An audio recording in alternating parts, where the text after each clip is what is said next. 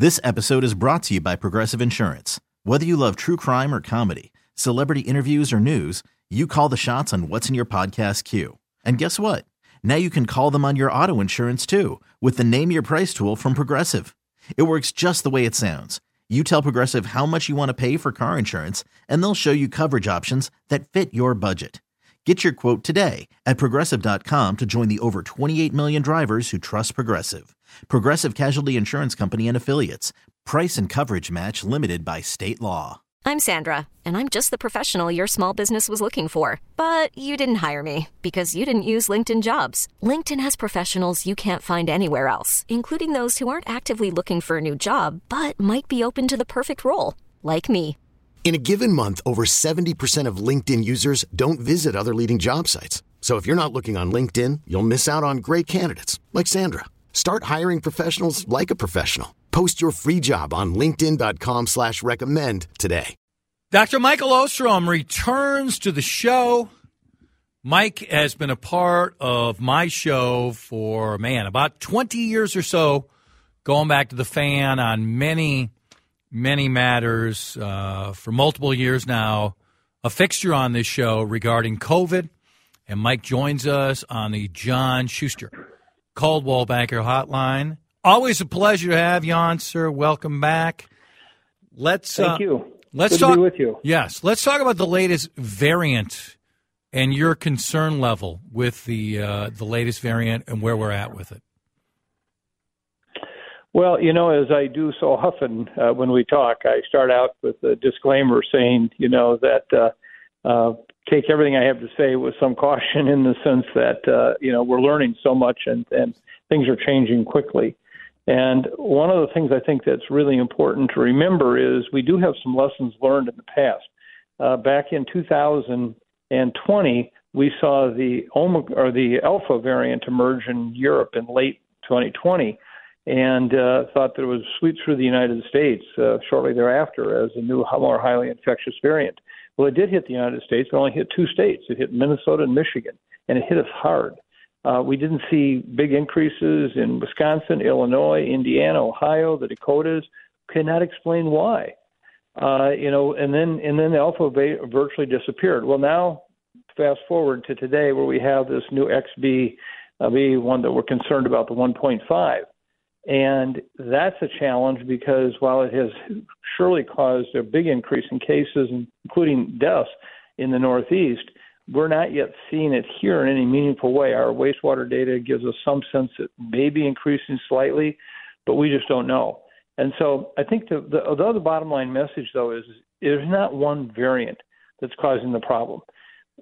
By far, the darkest days of the pandemic are occurring in China right now. And the variants that are causing that situation are ones that we had here in the United States a year ago or 6 months ago and didn't do much at all. We've got Japan that has just had two major surges of cases, one in August, September, and then it subsided and then took off again, and they just hit their highest peak just in the last 2 weeks. That's caused by BA.5, both surges. What happened? Why did it come back again? What protection was in the population? So I think this is where humility is really important to say is that, no meteorologist worth their salt would tell you what's going to happen 30 days from now with a great deal of accuracy.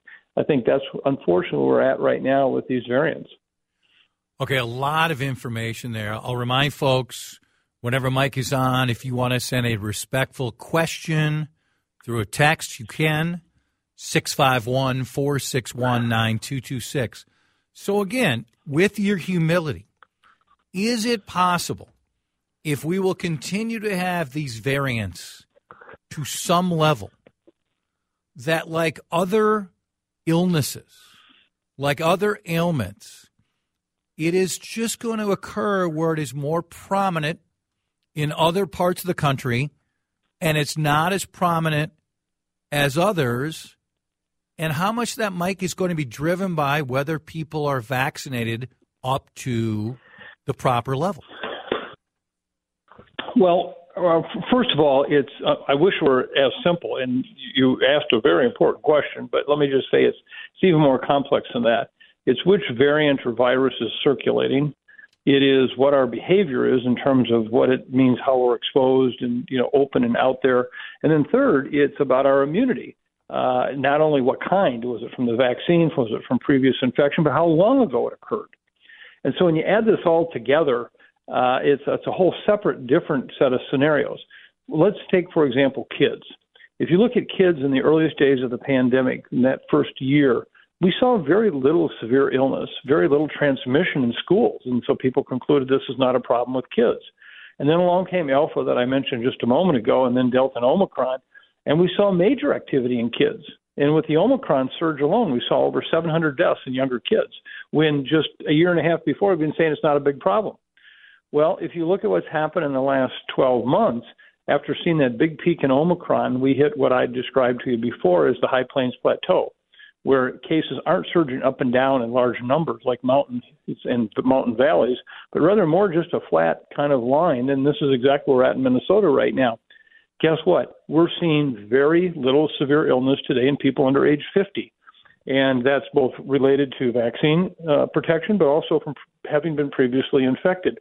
So today, I look at the under age 50 and say, well, at least for now, most of them probably, as much as we'd like to have them get vaccinated, it's not nearly as important as vaccinating those over 50 or 65, where we're seeing much, much more in the way of serious illness, hospitalizations, and deaths.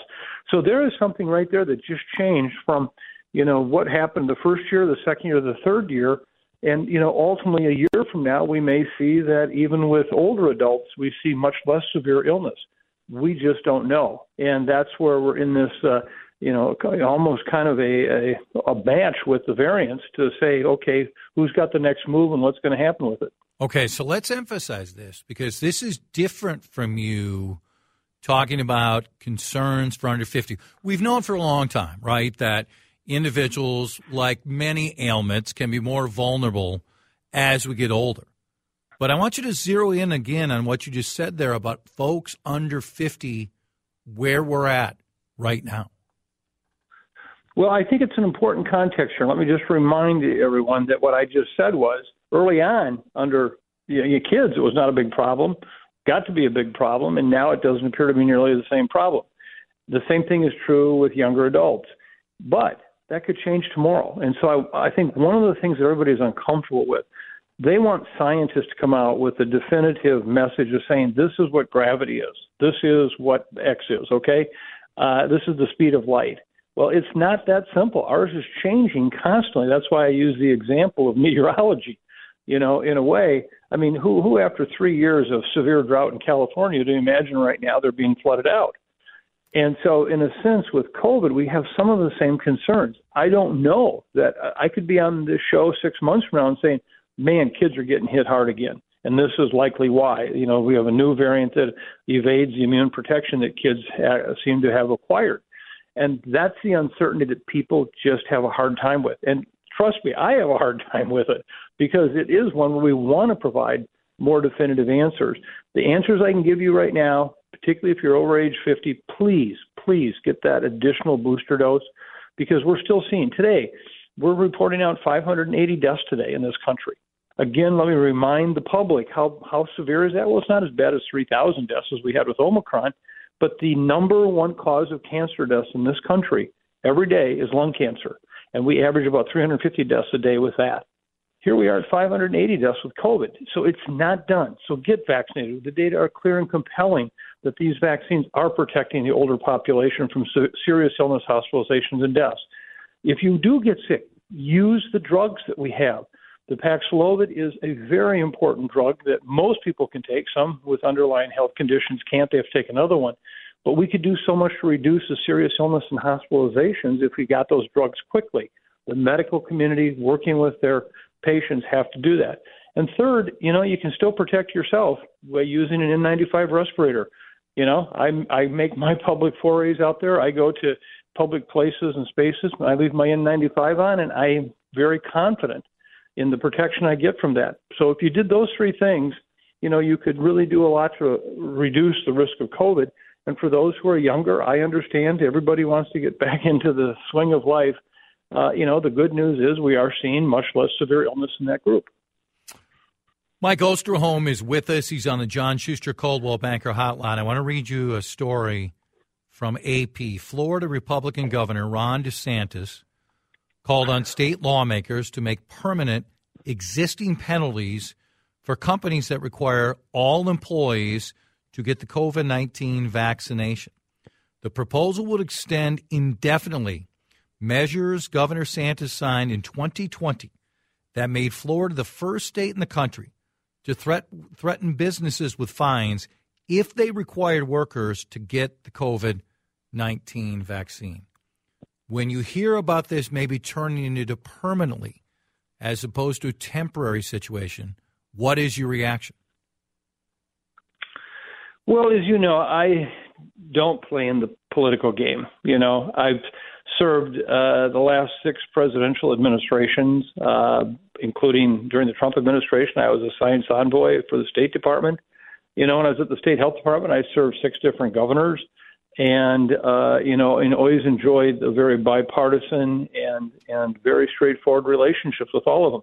My job is just to tell the science as I best know it, and how do I know it. And so, what the governor decides to do with that is his choice. Obviously, I will continue to promote the use of vaccines, particularly in the older age population. And I think the science has to speak for itself. We know that these vaccines have saved millions of lives. They have saved millions of lives. You cannot not say that. And so why would we want someone to not allow themselves to be vaccinated or to make it more difficult to be vaccinated? And so I understand there are those who say, we aren't going to get vaccinated. Obviously that's their choice. But at the same time, I think we don't want to put barriers in the way of people getting vaccinated if, in fact, that will help increase the level of vaccination in our communities. Last thing, Mike. Before this year is done, will we have a different type of booster? And you've talked so many times before about we can't just boost our way out of this. Before this year is done, will we have a different type of vaccine which is available? Yeah. Well, first of all, let me just, in a sense, announce that next month we will be releasing a very comprehensive document on the roadmaps for better coronavirus vaccines. This is an effort that we've undertaken at our center. It involves all the major public health organizations in the world. It's been supported by the Rockefeller Foundation, the Gates Foundation. And in this document, we lay out all the challenges that we have to face to getting new and better vaccines. For example, we still do not really understand with the current vaccine what we call a correlative protection. What is it we can measure in somebody's blood, for example, that says, yep, you're now protected, or no, you're not? We don't know that yet. We have a lot of work to do. So at this point, I can say with some certainty we're not going to have new and game-changing vaccines at all by the end of the year. But we can't let up. Let me just remind people, Chad, this is not the big one. This is not. When you look at the potential for another coronavirus pandemic, don't forget that SARS and MERS, 2 previous coronaviruses that did not transmit well from people to people. So in that sense, we didn't see lots of infections. But there, anywhere from 15 to 35% of the population died who gets these, either SARS or MERS. Here with SARS-CoV-2 or the current COVID pandemic, we have a lot of people who got infected, but thank God the level of the deaths is less than 1%. Now, if we end up getting a virus that's as deadly as SARS or as MERS, and it is as infectious as SARS-CoV-2, man, we're in the soup, big time. And so we have to keep working on these vaccines. We cannot let up, and we don't want to find ourselves one day in the situation I just laid out saying, boy, I wish we'd done a lot more on getting better vaccines. So this is an imperative that, it's going back to our teenage days when we used to hear the old Olfram commercial when they'd say, you can pay me now or you pay me later. And we have got to invest now. Always a pleasure, sir. Be well, and we'll talk soon. Thank you very much. This episode is brought to you by Progressive Insurance. Whether you love true crime or comedy, celebrity interviews or news, you call the shots on what's in your podcast queue. And guess what? Now you can call them on your auto insurance too with the Name Your Price tool from Progressive. It works just the way it sounds. You tell Progressive how much you want to pay for car insurance, and they'll show you coverage options that fit your budget. Get your quote today at Progressive.com to join the over 28 million drivers who trust Progressive. Progressive Casualty Insurance Company and Affiliates. Price and coverage match limited by state law. Odyssey is giving you a chance to win a trip to London to see Taylor Swift at the Eras Tour. It's Tay in the UK. Hey, it's Taylor. Just download the free Odyssey app, log in and listen to a participating station for a minimum of 60 minutes to get your daily entry. And you could win a chance to fly off to London with 3 friends and see Taylor. I can't wait to see you at the Eras Tour in London. For more, go to odyssey.com/Taylor. Tay in the UK. On the Odyssey app. Thanks to Republic Records. This is a national contest.